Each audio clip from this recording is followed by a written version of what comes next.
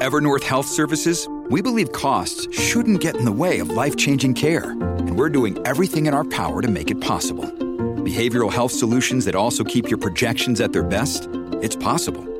Pharmacy benefits that benefit your bottom line? It's possible.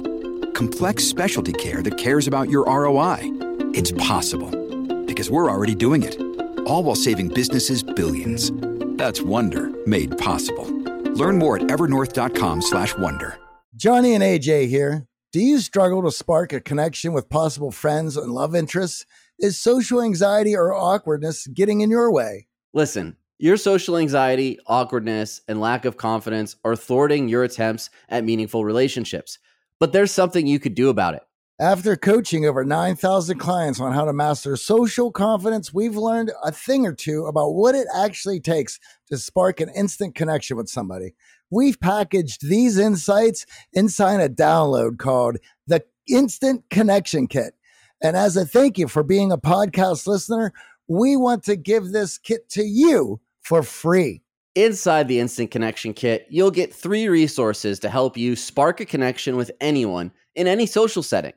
These resources include our popular conversation formula, small talk conversation starters, and a resource to understand emotional bids to evoke deep relationships. To get your hands on this kit and immediately start improving your relationships, go to theartofcharm.com/connect. Remember, you can do something about your social anxiety, awkwardness, introversion, and more. Start with our Instant Connection Kit at theartofcharm.com/connect.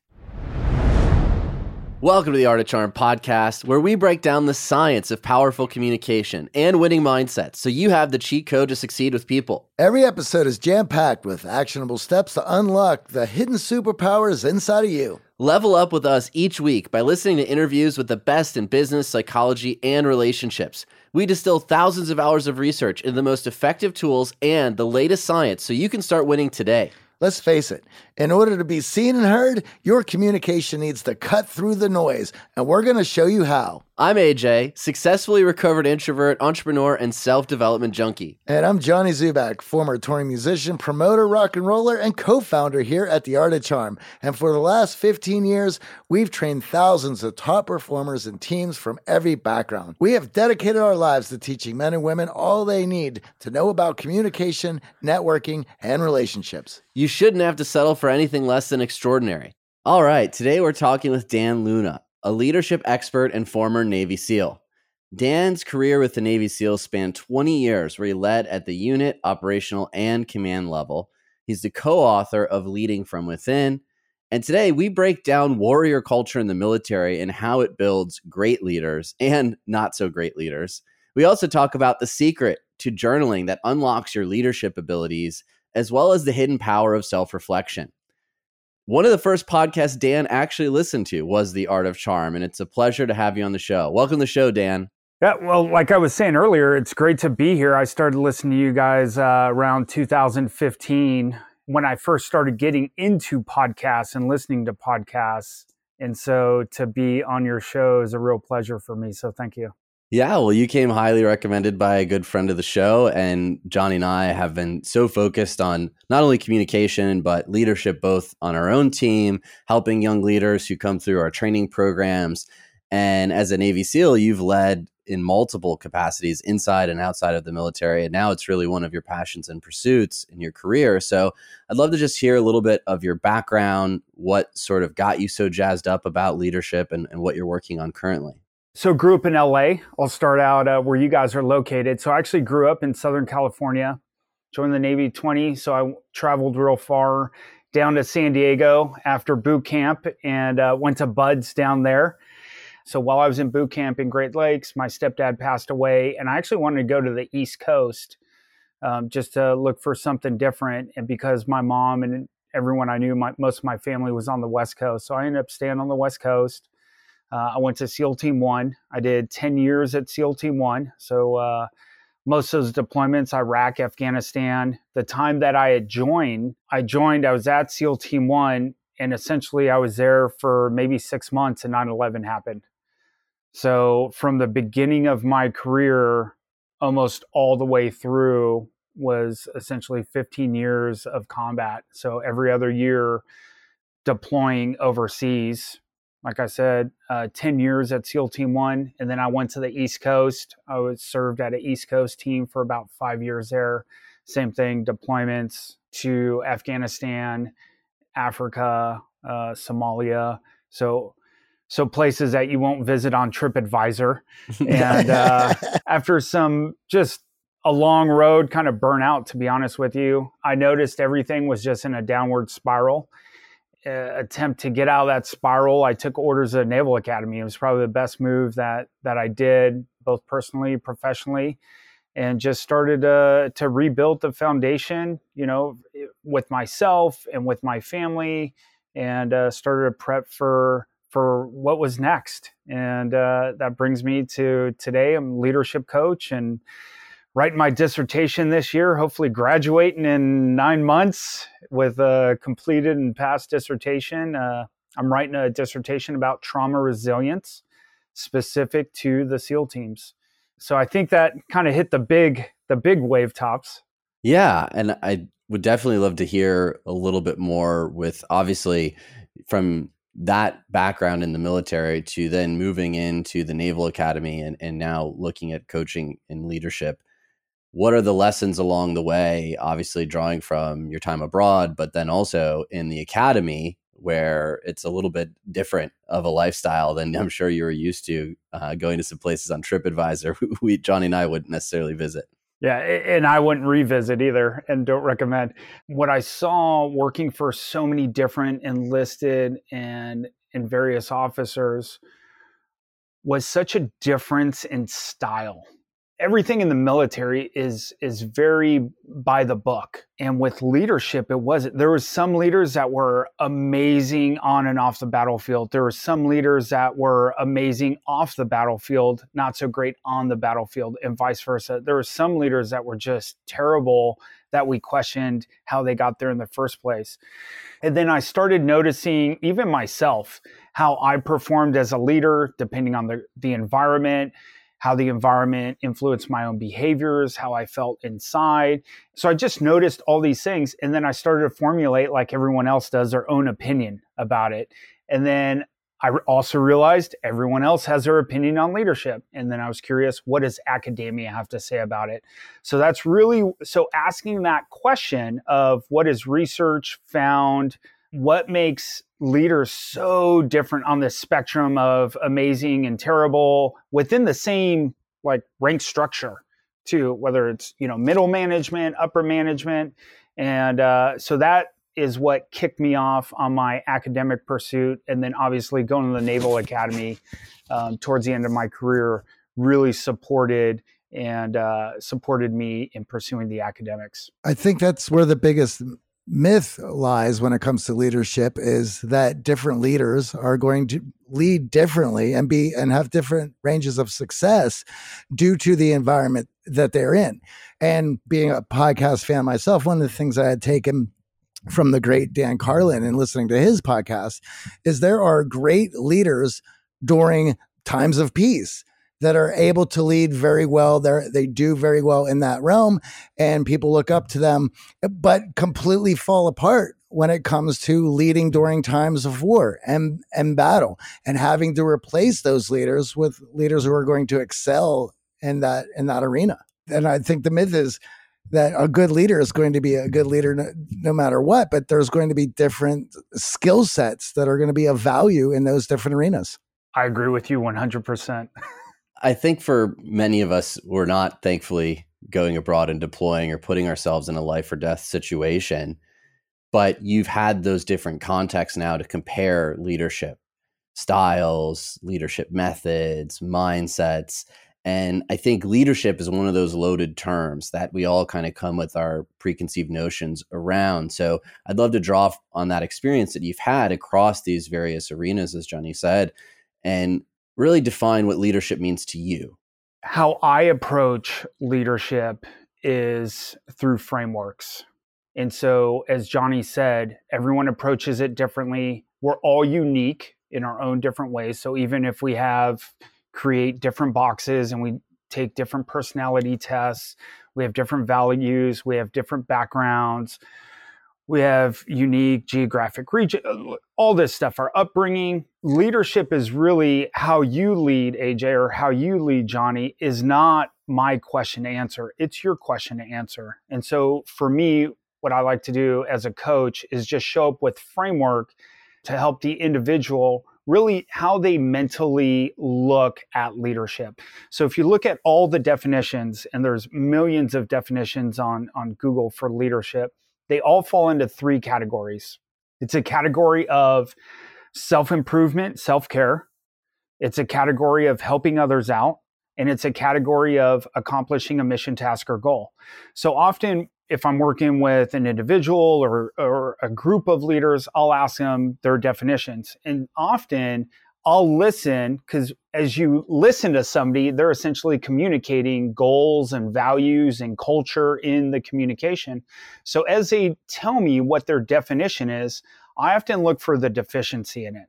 So it's like, oh, it's taking care of the, okay, got it. They're tracking the team. It's a team in the mission. Okay, they got those. Now, where do they fit in it?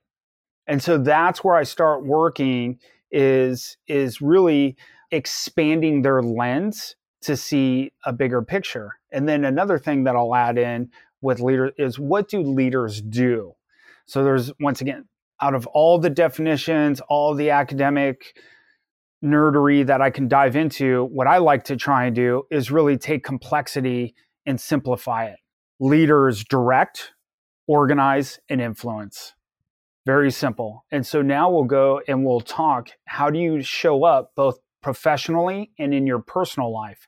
Because a lot of the leaders, and once again, this framework will start with their place that they value the most.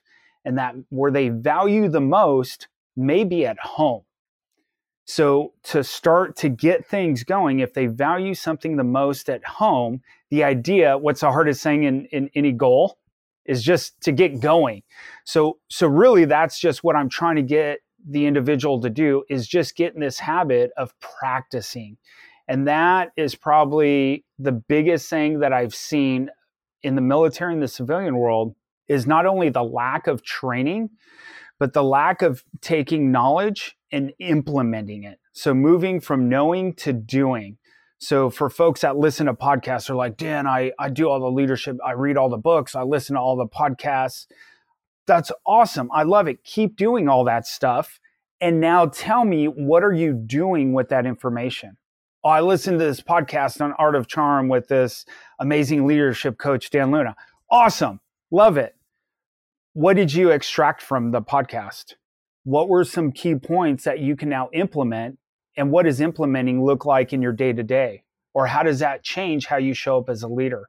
So that's really what my approach and style of coaching individuals starts out with. What I love about that perspective and lens is how the self is infused in it. I feel that many of our ideas around leadership are all around the other people, the people we are leading, building the culture, and there's not enough self-reflection built in on how you yourself are leading from the inside out. So with this framework now, and as we see the pieces starting to come together, do you see that there are a lot of leaders who have a stronger side in their personal lives, their professional lives? Do they lean on one or the other? And when there are deficiencies, how do we start to improve those deficiencies? So take that lesson, that framework for you, and actually implement it in our lives. Because I know some in our audience are already in a leadership role. Many in our audience are looking to get into those leadership positions. And in order to do so, it's going to be really important for them to take this advice and as you say, put it into action in their own life. I think what Johnny was saying earlier about how there's certain individuals that can fit in certain spots at certain times. And what I've noticed with leaders, and it almost goes in this idea of work-life balance, which I'm not necessarily a fan of. I get the concept and the idea, and I definitely spend a lot of time working with individuals on how they can do more self-care and how self-care shows up more in their life. And there are a time and place. So there's moments in time where somebody may have to spend more time at work, and then things will plateau out. And so with leadership, I've I've seen that same thing. There may be an individual that is more focused at the workplace, and as far as leadership, being a leader, showing up, and then they go home and they don't carry over those same frameworks or that same value or that same idea. So if you run meetings at work, how often have you done a family meeting? Like, hey, a check-in. So if I'm taking out my team members once a month, how often are you taking out your kids? If you have, I have 2 kids, so I try and make it a point to do something individually with the kids. So there's framework that's very easily transferable. And so really just helping leaders, if there's a mission statement at the organization, what's your mission statement at home? So what if there's a value statement at work, what are your values outside of work? And we can get into ethics and ethical practices and all that stuff. But it's really how are you deciding to show up to really our human experience? And with that, if there's differences or if there's misalignment, and it's not for me to judge, it's really just to help the individual see where it is and where the work that they want to put into. And once again, it's also their decision on where they want to put the work in. So that's kind of how I lay things out as well. And it sounds like leadership is not a switch that you just flip in the moments where you need it. It sounds like it's a practice and a muscle that you need to strengthen in all areas of your life to really be that great leader. It's not something that you put your leadership hat on when you're in front of your team at work and then you take it off at home and you don't have the self practices to be a self-directed leader in your family life or in your personal life, but instead looking at it more holistically of how am I showing up with my friends, how am I showing up with my family, and how am I showing up with my team? So there's a framework by Bandura, and it's called social cognitive theory. And I love this framework, and it's self, behavior, and environment. We have this saying, what happens on the inside shows up on the outside. So typically my first few months with the client, and this may sound like a lot, but it sounds like a lot because I have the time with the clients. We'll spend 3 months just with them. 3 months just on themselves, not with the team, not with the organization, not with the kids, just on them. They're journaling.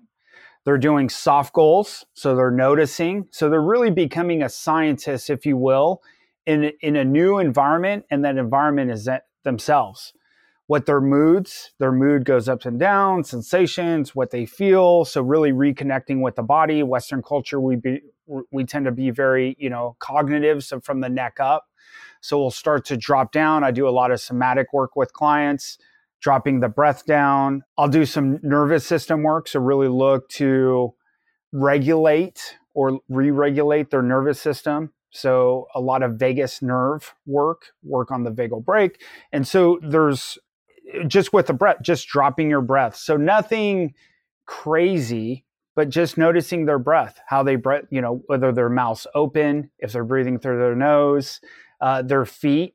So if their feet are flat on the floor, so we'll do grounding techniques. So if there are certain meetings or people that we know that may cause a heightened arousal with them or anger or, hey, this person at work. So we'll work on grounding techniques. So people will say things like, oh, you need to be more self-aware. Okay, well, what's that look like?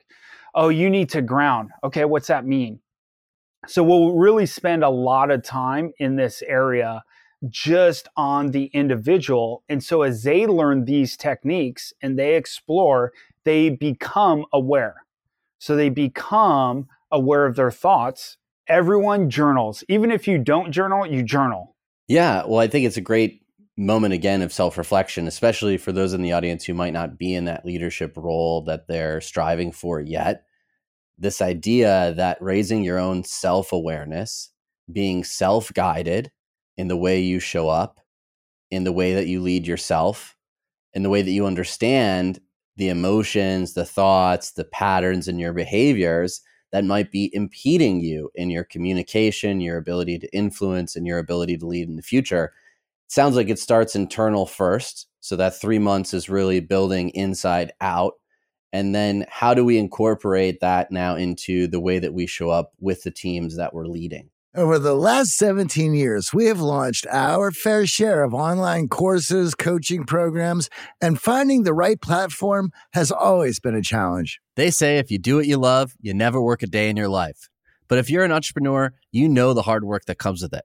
That's why you need Kajabi. Kajabi makes it easy to run your entire online business from one platform so you can focus on what you love, creating. Kajabi is the ultimate all-in-one platform that helps creators and entrepreneurs build successful online businesses by unlocking predictable, recurring revenue. No matter your niche, Kajabi makes it easy to turn your skills, passions, and experiences into enriching online courses, exclusive membership sites, subscription podcasts, thriving communities, personalized coaching, and more. The best part? Kajabi doesn't cut into your revenue because everything is owned and controlled by you. So keep 100% of what you earn. And with Kajabi, you also get robust analytics, easy payment options, email marketing tools, and customizable website templates, all built in. You don't even need a huge audience to make sustainable income. There are thousands of creators on Kajabi making 6 and 7 figures with less than 50,000 followers. Right now, Kajabi is offering a free 30-day trial to start your business if you go to kajabi.com/charm. That's KAJABI.com/charm. Go to kajabi.com/charm and join the creators and entrepreneurs who have made over $7 billion. Lennon and McCartney, Jagger and Richards, Watson and Crick, AJ and Johnny. What about the perfect duo when it comes to growing your business? Well, that's you and Shopify. That's right, Johnny. Shopify is the global commerce platform that helps you sell at every stage of your business. From the launch your online shop stage to the first real life store stage, all the way to the did we just hit 1 million orders stage, Shopify is there to help you grow. Whether you're selling your own fire merch or promoting your productivity programs, Shopify helps you sell everywhere.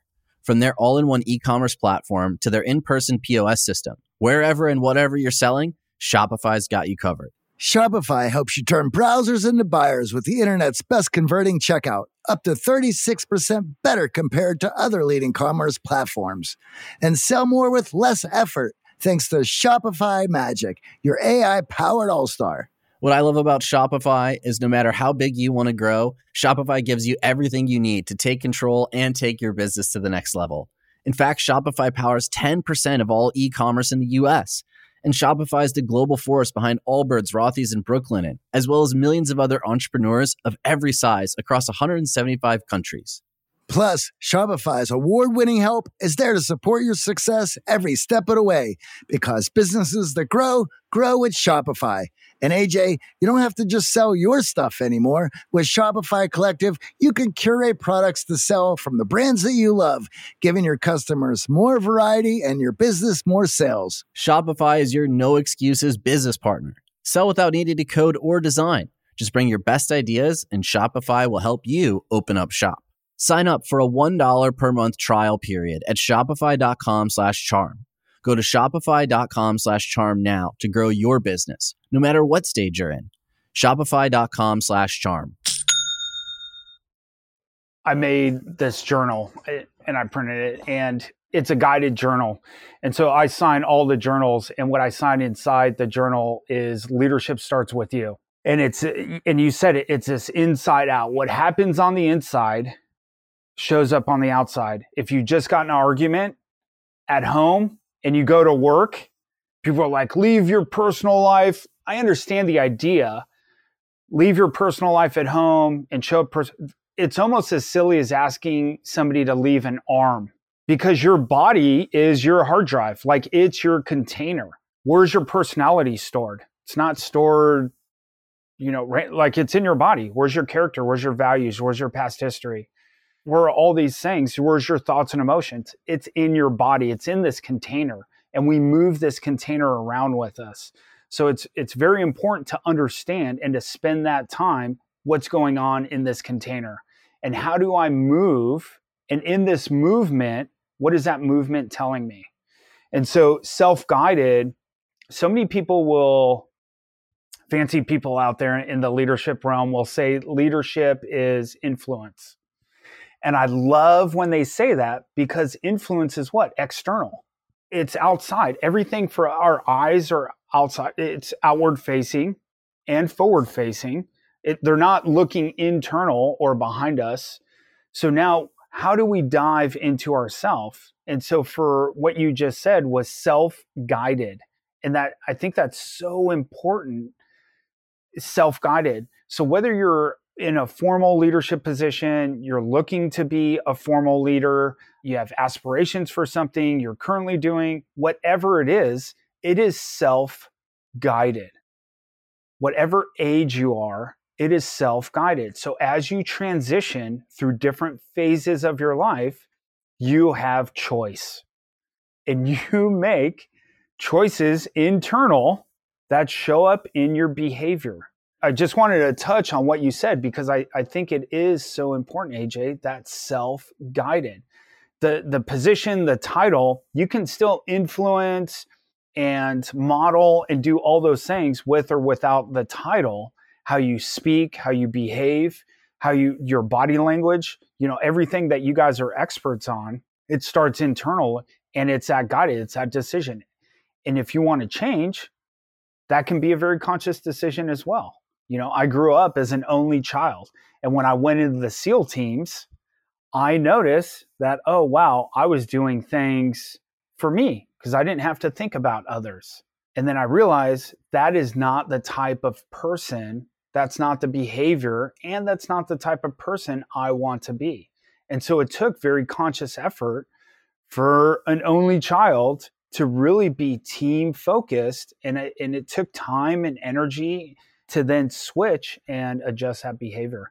Well, it's incredibly important because if you want that leadership position, if that is something of a goal that you're working towards, but yet you're unable to lead even the person in the seat next to you, well, then how do you expect others to see you as a leader, as somebody who they're going to put in that role? That starts with yourself. When you are self-guided, then others start to look at you in that office and they're thinking, well, he seems to know what's going on. I'm just going to follow suit. Well, now everyone in the higher ups are looking at, well, we have a natural leader downstairs. Everyone's already following him. That's the guy that we're promoting. He doesn't need any work. He already understands that in and himself. There are many people that we have encountered in this business who like to say, well, I will do all the things I need to do when I get that position. Those things start now. I agree with you, Johnny, 100%. And it's often because sometimes I'll hear leaders talk about control and controlling others. Oh, I'm trying to do this and they won't listen. And we'll go back to the self and I'll remind them like, well, can you even control yourself? And so many people often think that like, oh, I can control myself. And then we'll start diving into that some more. And they're like, oh, wow, there's so much that I'm not tracking. So I think that influence and really understanding influence and persuasion, in my opinion, is you learn to influence, and another term I work, just really work with your own energy and recognize how, the combinations of your thoughts and emotions and your values show up and how it shows up in your behavior. It'll help you work with others and just being patient, meeting people where they are, just like I remind clients to meet themselves where they are, where themselves are. And there's this other saying, there's no bad parts. So sometimes people will use negative language against themselves. Oh, I don't like this about myself, or I hate that I do that, or I'm not this. And it doesn't serve the individual in really growth. It's self-deprecating. So we'll start there with their language, look at their language, just like a culture. If you were to go in and study a culture, you listen to terminology and the language that culture uses. So once again, going back to the individual and just having them pay attention to their words. Behaviors and actions don't lie. Exactly. And the words we choose in our communication about ourselves and about those around us is a very clear window into what's going on subconsciously for you, the stories you have, the limiting beliefs that may be a part of your narrative. The piece that I think for a lot of us we don't often realize is just how strong mirroring is between humans. So this in-group, out-group phenomenon, as much as we want to control other people, that control that you're looking for actually starts within. The more you can control your reactive state, the more you can control your body language, the words that you use, the more influence you actually have over other people. So as humans, we look to mirror our leaders. We see someone with that strong frame that we look up to, that we admire, that has the leadership role, and we do look to fall in line. We are driven towards hierarchy as humans. So as a good leader, it's not about what you're putting out there consciously, but it's about what you're bringing to the table subconsciously and how that's being communicated in the words that you're using, your body language, the way you're showing up in those situations. So this internal frame that we're talking about here, it does feel a lot of what we think about military leadership and the warrior mindset, you have to be rough and tough and grumble to be a good leader, right? You have to be hard-nosed. You have to be tough as nails to be seen as a leader. And again, going back to our earlier conversation around the different contexts that you've witnessed and experienced and studied leadership in, is that a misnomer? Is that really what leadership is inside of the military and this warrior mindset? I would say it depends on the culture. I'm going to give you a political answer there. The military is so, as you dive into the military, even just the branches are so different. As you dive into the branches and you separate the branches, somebody can be in the Navy, but they're a pilot, or they're a SWO, they're a surface officer, or they're on a ship, or they're a SEAL, or they do explosive ordnance, or they do master at arms, whatever it is. Each little subgroup has their own culture within it. Going back to the individual or the environment that they're in, to look at it and to understand it, and then to really decide how they want to participate in the environment. So rough numbers, 70% of people learn from the environment and mirror model that behavior that's in it. I like, actually, if it was up to me, I would up the 30% numbers. Like, I don't necessarily want the environment to drive how I act or behave. I want to influence the environment. I decide my choices and how I participate, my behavior in that environment. So a lot of this goes back into reverse. So I would say most people, and statistically, most people are heavily influenced from the environment. Obviously, if you're a child, that's going to happen. But once you get to a certain age and become an adult, that's kind of where you start, where I call it like peeling off the layers. Start peeling off the layers of your parents, of your economic status, of whatever those limiting beliefs are, and really going down to yourself, and like the philosophical idea of like, who am I and what am I here for? And, you don't necessarily need to go that deep, but just really understanding, how does the environment that I am in, how does it influence me? And does it influence me in a way that I actually don't like, or that I like?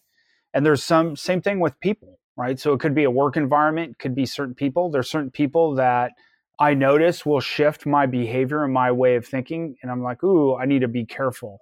But noticing it and having the awareness around it is really the first step. What we're talking about sounds simple. So AJ, how you framed it sounds really simple, but it's not easy.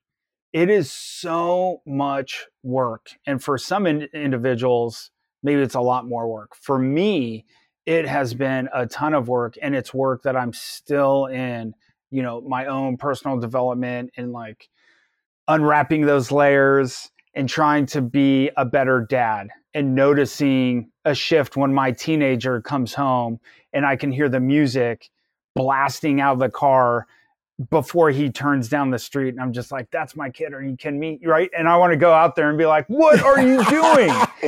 And then I pause and I put myself in teenager shoes. I remember I was that same kid, so it just, and meeting him. So all these things that I say at the workplace, I can't do with my teenage kid, like somebody who I love, like more than almost anyone else on earth. And I can't go out there and meet him where he is and like, hey pal, like, let's talk about this, and ask him questions around it, and partner with him. Well, as a leader, you're expected to perform, and you're hired as a leader because people trust you to lead and perform consistently. When we think of the word being clutch, when it comes to sports, that means that you are trusted to be consistent no matter what pressure is put on you. Whether it's the playoffs, whether it's a regular season game, whether it's the Super Bowl, to be clutch is you're going to play it how you always played it, and the environment melts away in those moments. Now, you may be leading an office and you're not on the field trying to score in the fourth quarter with 30 seconds left in the game, but you have quotas to meet. Your team needs to be performing and reaching those quotas. And there's a lot of people who are dependent on you leading that team to those quotas. So, the pressure of playing in front of 50,000 screaming fans in a stadium is still the same pressure of a lot of people. And if you're, depending on where you're leading, stockholders and board directors wondering why are things not working the way they're supposed to be working? Why is this leader not leading? Why is he not consistent? This is what he was paid to do. That pressure is there. For anyone to think that the idea of being clutch as a leader is going to be easy has not gotten off the couch and put themselves in a position to actually lead. I view leadership in the lens of a muscle versus a destination. And I feel, unfortunately, a lot of what school teaches us and a lot of what we view as leaders as it is a rung in the ladder. We've reached that. Now we can rest, relax. Okay, I have the title. I have the respect. And there is a degree of earning it to that point.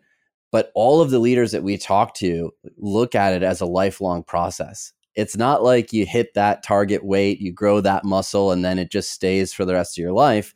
It's something that you're constantly reading, you're constantly refining, you're constantly testing and constantly working on. And that self-awareness piece, as you talk about, that's not just a light bulb that goes off and goes, oh, hey, I know that in this environment, I as Dan show up in this way. Okay, that's good. Now I got that checked. Let's figure out something else and let's influence others. There are always going to be these variables, these environments, these external factors that we are going to have to deal with. It doesn't matter if it's the combat or the boardroom. Your ability as a leader is going to be constantly tested. When you're in that role, it's tested by the mission, as Johnny said, the quotas, the numbers you need to hit, or the conflict, the communication on the team, the culture. Are these people who are joining that team that you're leading the right fit? They're also going to be testing you. So what I'd love to, because the self-awareness piece is such a common thread in what we do with our clients and a big piece of what you do. And we talk a lot about journaling on the show, but one thing that we hear time and time again is, I don't know where to start. I really don't know where to start. And I think you do a great job in your leadership journal of just helping people with those prompts start to understand where to start from a journaling practice. So some clear examples for those who, in our audience that are, again, trying to take this valuable lesson from the podcast and really implement it in a self-directed way. What can we do to start journaling from a leadership standpoint to raise that self-awareness? Most people don't understand the value, and so they don't do it. They're like, yeah, journaling, I heard it's good, but I don't really, whatever, I've heard these things, journal, what about it? So the utility value in journaling and what journaling does is it helps you practice extracting your own inner wisdom. So as a leadership coach, when I'm working with individuals, AJ, I just noticed this, you swallowed a few times. The topic is emotional. What did you notice? Did you notice that you swallowed? Was there something going on with that? So I may ask a body question. I may ask, hey, as we've been talking this conversation, there's this theme of this. It's come up a few times. What's your thoughts around that? Like, oh, I didn't notice that theme, or I didn't notice I did that. So journaling gets you in this practice of asking questions. So moving from statements to questions. So many times in life, I'll go back to my 17-year-old driving around the corner with the music blasting. I can make a statement. I can't believe he's doing this again. I've told him several times. And now because of that, I'm going to go down there and yell at him. Or I can say like, ooh, I wonder what's going on. How often does he do it? Where did he just leave the gym? Is somebody else, or is he trying to, I don't know, like what's going on? Let's go explore. So we're actually moving from judgment to curiosity. And so what helps with moving from judgment to curiosity is moving from statements, making statements, whether it's an individual showing up late, whether it's somebody not meeting an expectation. And that's where conflict essentially comes in, unmet expectations, making statements to being curious. And so curiosity shows up in asking questions. And so in journaling, you start practicing the art of asking questions, and you start with yourself. Once again, everything starts with you. So the art of asking questions, no why questions. And this is the biggest saying out there, because I know some folks out there have made why, and they're the 5 whys and all these whys. I have nothing against any of that. How I look at that is that it is a great start. So if you're like, hey, I'm thinking about doing jujitsu, awesome. You show up, you get you do some stuff, you get a white belt, and then over time, you get stripes, and then you start doing other things. That's where why questions fall in. Like, I want to start asking questions. Hey, why questions? Sure, that's a great white belt place to start. But now if you want to continue and develop this art, we actually move away from why questions. And there's research on actually diving into and constantly asking why question creates a negative feedback loop. So we move from why questions to what questions. Once again, which takes time and practice. So even for me, it's simple in language where I'm like, oh, why? Just in a conversation. And now I've done it so many times where I have to reframe it to a what. And it becomes difficult because now you're moving sentences around to form it. So it takes a lot of practice. And then you notice, because what is a knowledge question? What has motivated both of you to continue this podcast for this long? Vice, why have you continued this podcast for so long? And so the other thing that why questions do is it tends to put people on the defensive. Right. AJ, why'd you ask me to come on your podcast? AJ, what about me led you to asking me about me on your podcast? So it's so just that first word reframes how the individual receives it. And so same thing for yourself. So if I'm sitting there journaling, why did I do this? Oh, because you're a loser. Well, why did you do this? Because you can really create a self spin up even in your own journaling. So no why questions. Stream of consciousness is the easiest way to start. So just sit down, pick a place, just like any other goal. I want to work out. You're probably not going to start out working out for an hour. With journaling, I'll ask clients, what can you commit to? Oh, I could commit to 20 minutes, every morning or every evening. I'll go, awesome. How about 5 minutes? And I'll slash it because with goals, you have to calibrate new goals. There's a calibration in there. And so I'll slash it because all I want them to do is start doing it and see the value in it and get the repetitions in the practice. And then I'll create a window. How about 3 to 5 minutes? And they're like, yeah. I'm like, is that doable? They're like, oh yeah, it's totally doable. And even with that still takes, there's a week they'll come back, no, I didn't journal. And then I hold them accountable. And then they start journaling a couple of times. And then it starts growing and expanding. And then they start seeing the utility value and they start going through and like, oh, wow. And now it prompts our conversations as well. So we'll start talking about the things that comes up in their journaling. And they're like, hey, I notice I keep going back to this one event every time I sit down to journal. Or every time I go to journal, I avoid it. And I'll even ask questions about that because they're now thinking about certain things when they go to journal, which is, once again, we're just extracting information and helping them dive into themselves. So the key to journaling is you start the art of asking questions and you learn how to really excavate your own inner wisdom. There's so much to unpack there. I want to first start with the why, what, because I feel ultimately in our default, we have this search for why because we want to search for meaning. We want to grasp onto something, and we create this unnecessary certainty behind our answers. The why, as you said, has this context of judgment versus the what, which is the impartial observer, right? So even in your self-inquisition, we don't want to place judgment on the thoughts, the feelings, the emotions that we're having, because that creates the tangled web then of us turning those into beliefs, turning those into behaviors about ourselves, or a lack of action in some areas. If that why becomes so strong, well, why don't you do that? I'm an introvert. We hear this all the time. They'll self-label. Well, I'm an introvert. That's why I didn't do that. What about that was challenging for you? Oh, well, I was lower energy because I have introversion, right? It's a totally different shift when you go from the what to the why. And oftentimes we'll do it in conversation with others, but it's even more powerful when we turn that why back on ourselves, because we start to form beliefs about ourselves, beliefs about how we show up in the world that impede us from the growth that we're looking for. The second angle that I wanted to touch on in the journaling practice is we all have goals. Like everyone listening to the show is goal-minded.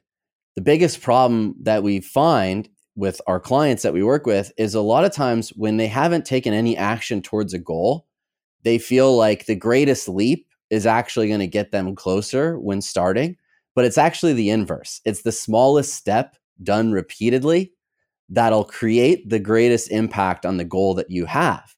And we hear it time and time again in X Factor Accelerator, like, okay, you've joined us because you're feeling a little socially anxious. You haven't had as much socialization as you'd like coming out of the pandemic. You've been working remote and some of your friends have moved away, or you haven't been on a date in a little while.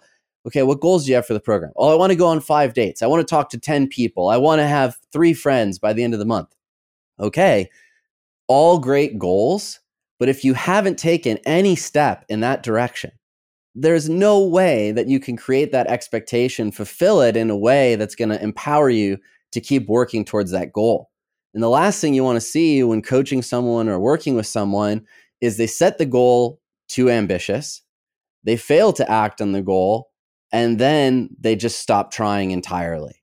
And as you said, the practice of journaling, it doesn't matter if it's 20 minutes or even 3 minutes, it's getting used to this idea that I'm going to document what's going on for me internally, what I'm thinking and feeling, how I'm processing these thoughts, and getting it out on paper, as we've talked about on the show before, it uses a different part of your brain.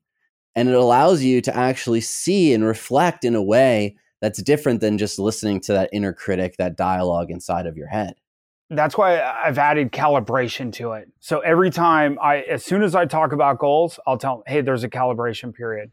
And so right off the bat, so what I've also noticed with folks is as they set a goal, I'm going to get up at 4 a.m., from now on, just all the time, because I listen to this podcast and they get up at 4 a.m. So I'm going to get up at 4 a.m. Like, okay, cool. Awesome.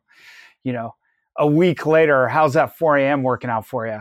Like, oh man, I'm actually sleeping in more. It's gotten worse, or whatever. So we'll dive into it. So, hey, what time do you wake up now? I wake up at 6 a.m. Okay, well, how could you wake up at 5:55? And they're like, that's nothing. All right, well, let's just start there. So once again, just getting that movement, and then they get up at 5:55, and what's that do? Oh, that was super easy. Okay, well, what do you think makes sense for the next one? 5:30. Like, let's ease into the goal. And so often what you just said is there's this big, massive jump, and it's really hard to continue. Some people can do, like, there are folks that are, maybe they're probably listening. They're like, yeah, that's no problem. I already do that. Awesome. For the majority of people out there, they're not doing that. And so just finding that real easy, small step, like you said, is perfect. With those folks, it's very environment dependent as well. So even if you have examples in the past of making that big leap, of setting that goal and hitting it immediately, it's very hard to maintain that in all aspects of your life. There typically in that situation was a massive identity shift that you were now living into that made that lofty goal for yourself really easy to attain. But oftentimes we don't have the identity yet for the goals that we're reaching for. And we don't then have that willpower necessary, that motivation to stick with it. The flip side of this, of course, that we experience as leaders is outside of our self-motivation, how to influence the motivation level of our team members to achieve the collaborative goal that we all have. And as Johnny and I have talked about a lot on the show, this top-down approach to leadership, being authoritarian, just barking orders at other people, it might motivate a small segment of that team, but it's not going to be a large enough segment to consistently reach the goals, motivations that you have as an entire group. So what is your approach when it comes to coaching leaders on how to motivate outside of themselves and how to communicate and lead the team when there's conflict or people aren't reaching their own goals that you have set out as a leader?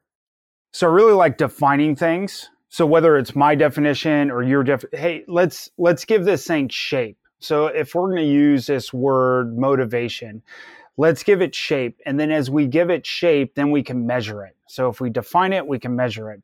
Right now, resilience is a great one. So there's over 100 different, there's more, but particularly, for my dissertation work and what I'm writing about within the military, there's over 100 different definitions of resilience.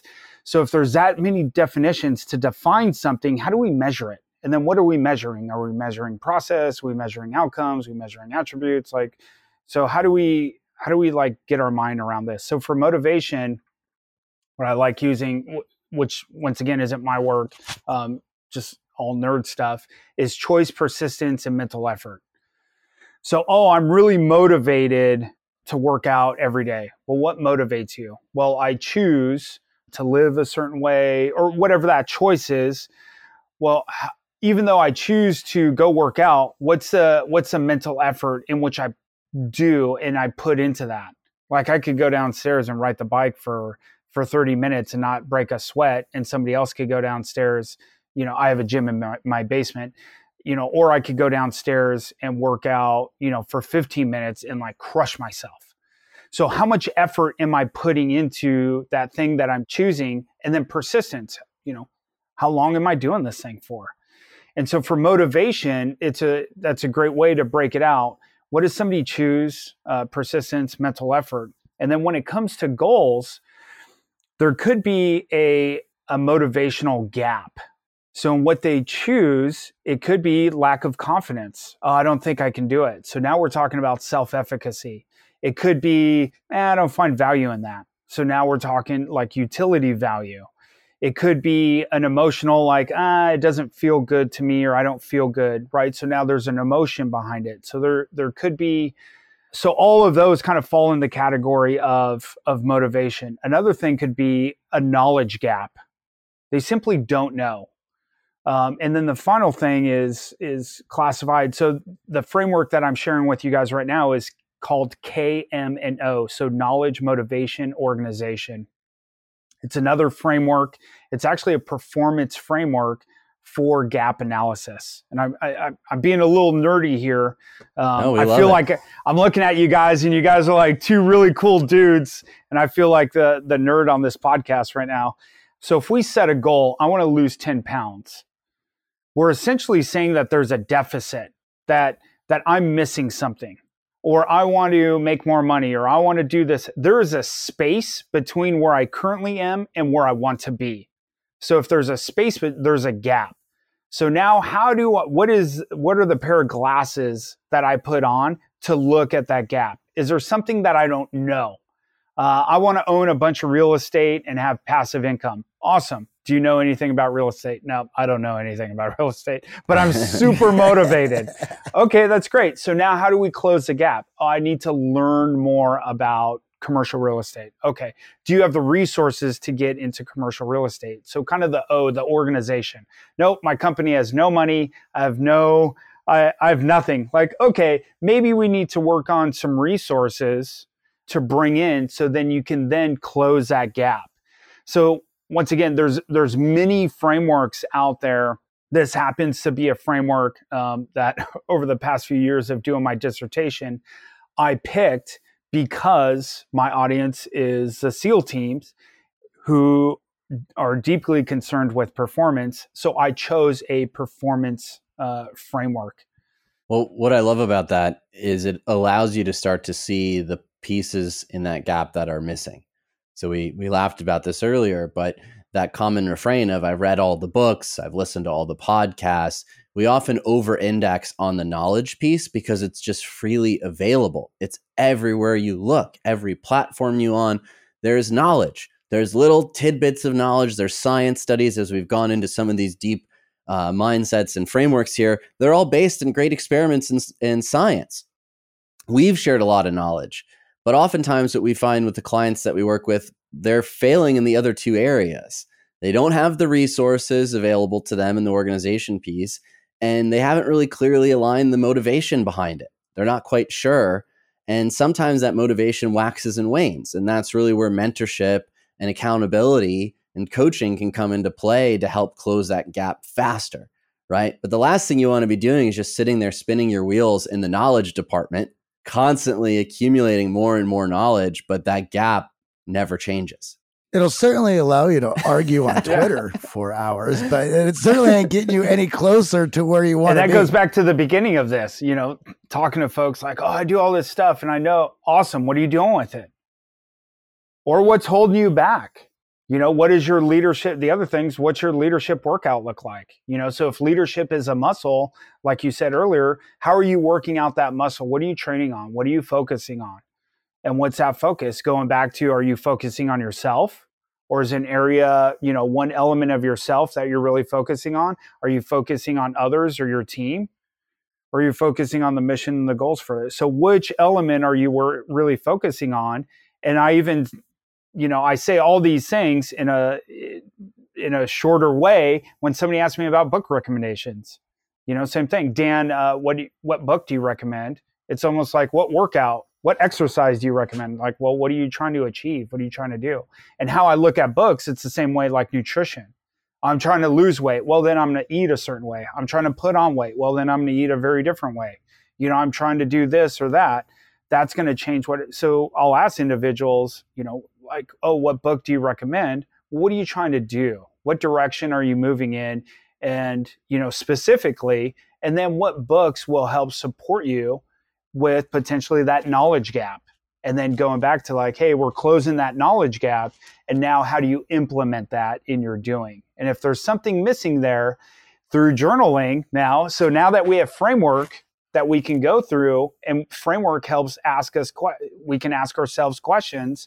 And as we put ourselves through the framework, as we learn to ask ourselves questions, we can now show up as a better, coach, mentor, teacher to our team, which then supports, and now we're bringing everyone up, which then as I support myself, as I get stronger, I'm now better able to support my teammates. And as they get stronger, we're now more ready to accomplish a mission, task, or goal.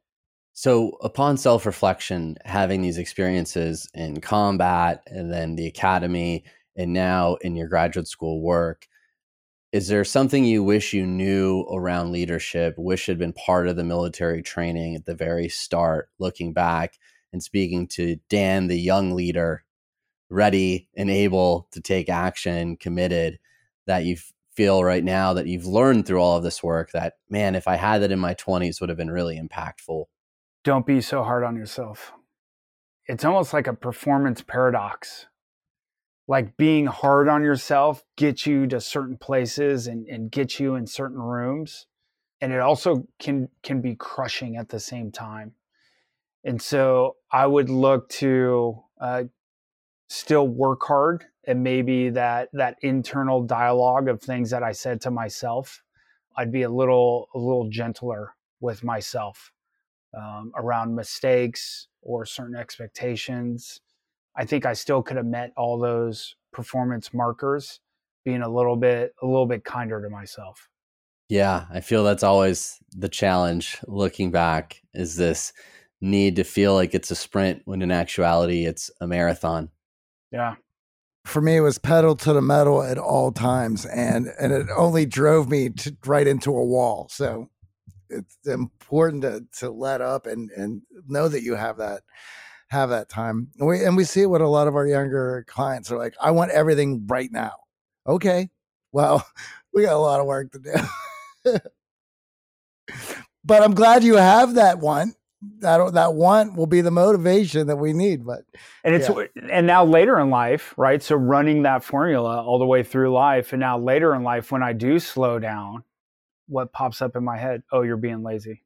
Right. Oh, you're letting yourself go. Or, oh, you're doing this. So it's just like, oh, but just noticing those thoughts and not shutting those thoughts out, because those thoughts are communicating something. So just like if I have discomfort in my body's communicating something with me, or if my intuitive state or my intuition, whatever, it's all communicating. So those thoughts are communicating something with me, and to take note of it, and then almost like a self-negotiation. So going back to goals, I want to get up at 4 a.m., but I'm getting up at 6 a.m. right now. Well, let's split the difference and let's try 5 a.m. Let's start there and see how that goes. So it's the same thing with, hey, I'm going to take a break. Okay, well, maybe a break is 20 minutes. Maybe it's an hour. Maybe it's taking 30 minutes in the morning. Maybe it's taking something later in the afternoon. So almost like finding that balance point, and that goes back to calibration. So how it shows up for me will be different than how it shows up for you guys. So my break might be way longer, and you're like, oh my goodness, Dan, like you are a lazy dude. And I might be like, hey, this is what I need to then sit back behind the computer and, keep typing away or whatever it is. The calibration piece to me feels essential in this conversation as we talk around leadership, but also very difficult to do on your own. I feel that calibration is often deeply influenced in a more productive manner when there's a third-party perspective or multiple perspectives to help you check yourself to get to that level of calibration. Often left to our own devices, we can miscalibrate completely and get off course. That leads me to the last piece that I'd love to touch on with leadership, which is feedback. Both the receiving of feedback as a leader, being open to the feedback, and then if you can touch on giving feedback, because in a leadership role, feedback is such an important piece. And I find that oftentimes we don't have good frameworks for them. We have a lot of myths and misconceptions around feedback. I think in short, I'll say two things about feedback is how I like to give feedback is appreciations and recommendations. And I'll ask permission. So that's kind of a different thing too, that I've also, a lot of these techniques have come from leadership coaching, have come from books, and have come from different things. As a leadership coach, one thing that I got from the program that I implement as a coach too a lot, that I used to never do, is ask permission. And I'll ask somebody like, hey, are you okay if I share my thoughts? Because they may not want to hear my thoughts, and it's okay. And I'll tell them like, hey, it's okay if you say no. Obviously, I'll read it. Sometimes it's just somebody venting, and I'll just like, oh, I can tell that they don't want to hear my opinion. They just need support. They don't need me to make a statement. They actually need me to ask a question, just to like, if they're venting, they're trying to get rid of something.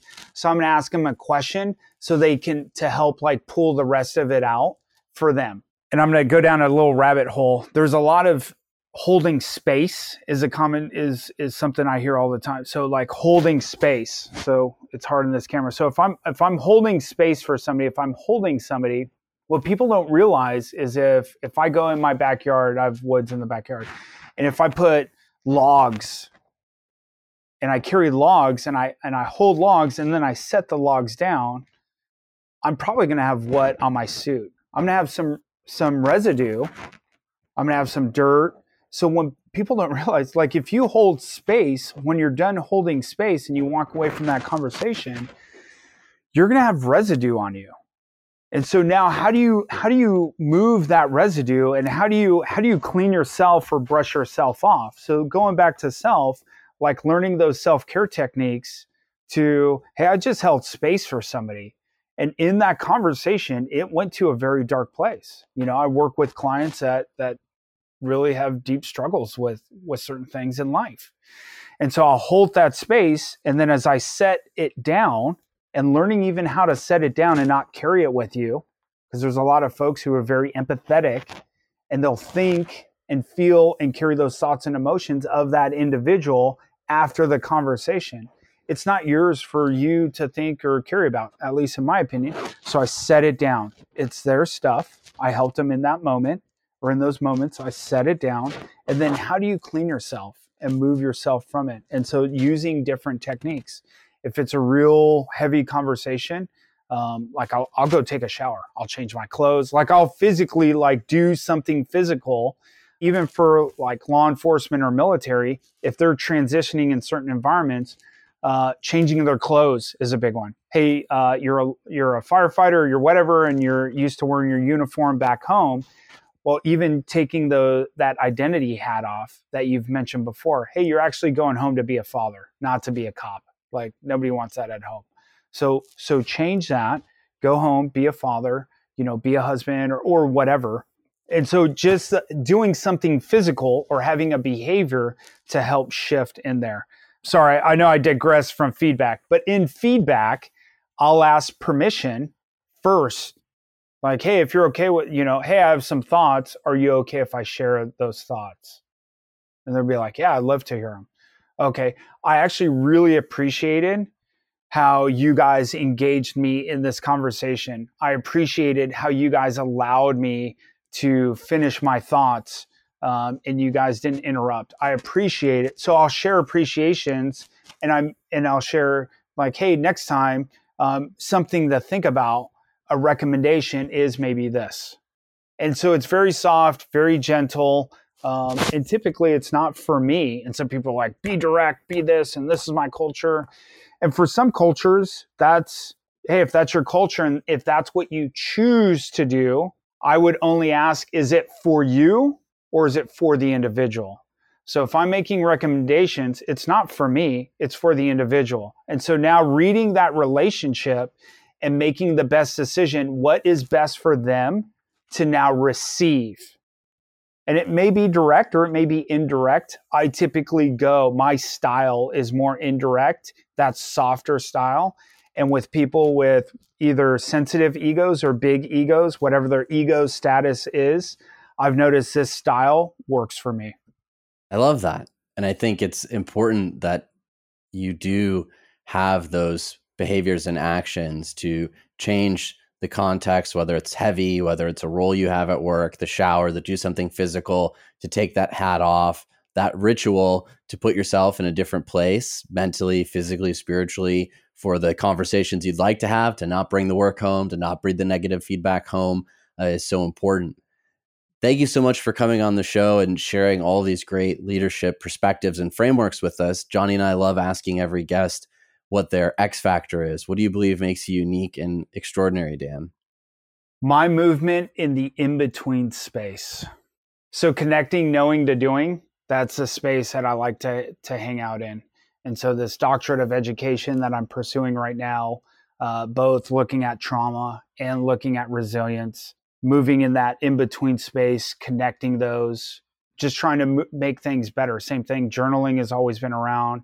So now taking something unique to journaling, adding the prompts, really helping people on their journey and then connecting things. And so being a hinge in certain areas just to help people on their journey. Well, thank you. I feel you did a great job of that here with us today. We really appreciate it. Where can our audience find out more about the work you do, Dan? I have a website. So my company is team3lx.com, and it's 3LX is, Roman numeral, 3LX is 60, so 360. I do like to take a holistic approach for starting out. There's a lot of positivity and specificity. So even in my research right now, there's things that fall through the holistic gaps, and there's certain things. If you want to run a marathon, you should probably do marathon-specific work. So resilience to what? So if we know certain things within an organization that we need to be resilient to, a holistic approach is a great start, and then we can probably make it specific to the organization. So a lot of the work that I'm doing is there. So team3lx.com, and then I'm on Instagram. I'm still trying to figure out my identity on social media and what to post and how to share a lot of this stuff, but I think it's dan.p.luna on Instagram. Great. We'll link it in the show notes. Thank you, Dan. Right on. AJ, Johnny, thank you. It was a real pleasure, especially being like one of the first podcasts I ever listened to. So it was really cool being on here. So thank you. Thank you for stopping by.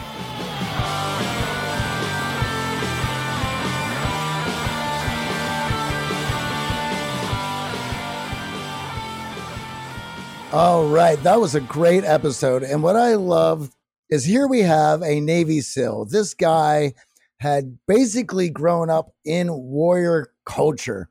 And what does he find most therapeutic and helps him and his clients? Journaling. And we've always said if more people were honest about what they get out of journaling, we would see lines of people outside of CVS buying journals. Absolutely. And that's what I love about great leaders is the ability to self-reflect and self-correct. And that's such a key to all of our self-development. Great conversation with Dan. If you listen this far, my guess is it's because you want more out of life and to level up at love, work, and life. If that's the case, then join us, the Art of Charm team, and hundreds of other people just like you who are experiencing breakthrough conversations, supercharging their confidence, and growing an incredible network inside our world-famous X Factor Accelerator program. The X Factor Accelerator is where high-achieving, like-minded people meet, strategize, and unlock their hidden X Factor to make sure they get the most out of life's opportunities and unlock those doors, keeping you from success. Here's how it works.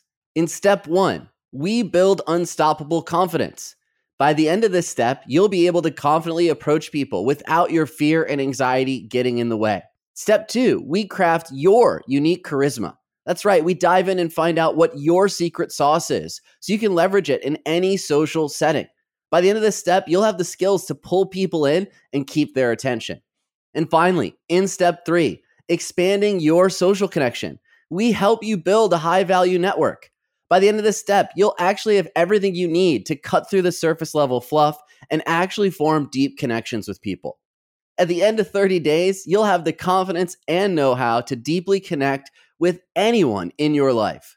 Imagine what you can accomplish with coaching and mentorship with the Art of Charm. So what are you waiting for? Join us today at unlockyourxfactor.com. That's unlockyourxfactor.com. This week's shout out goes to Clint, who recently joined us in the X Factor Accelerator. He told us a story about hearing the podcast for the first time and using emotional bids to connect with a random person at a bar. He was amazed at how such a simple concept could be so powerful, so he ended up joining X Factor on the spot. What's great about this and what we do in the X Factor Accelerator is simple trainings on simple concepts with opportunities to practice these exact concepts so you can refine them to achieve the best results in your life. We love having Clint on board and all of our new members in the X Factor Accelerator. Way to go, Clint. All right, before we head out, a huge thank you to our producers, Michael Harold and Eric Montgomery. Until next week, go out there, guys, and crush it.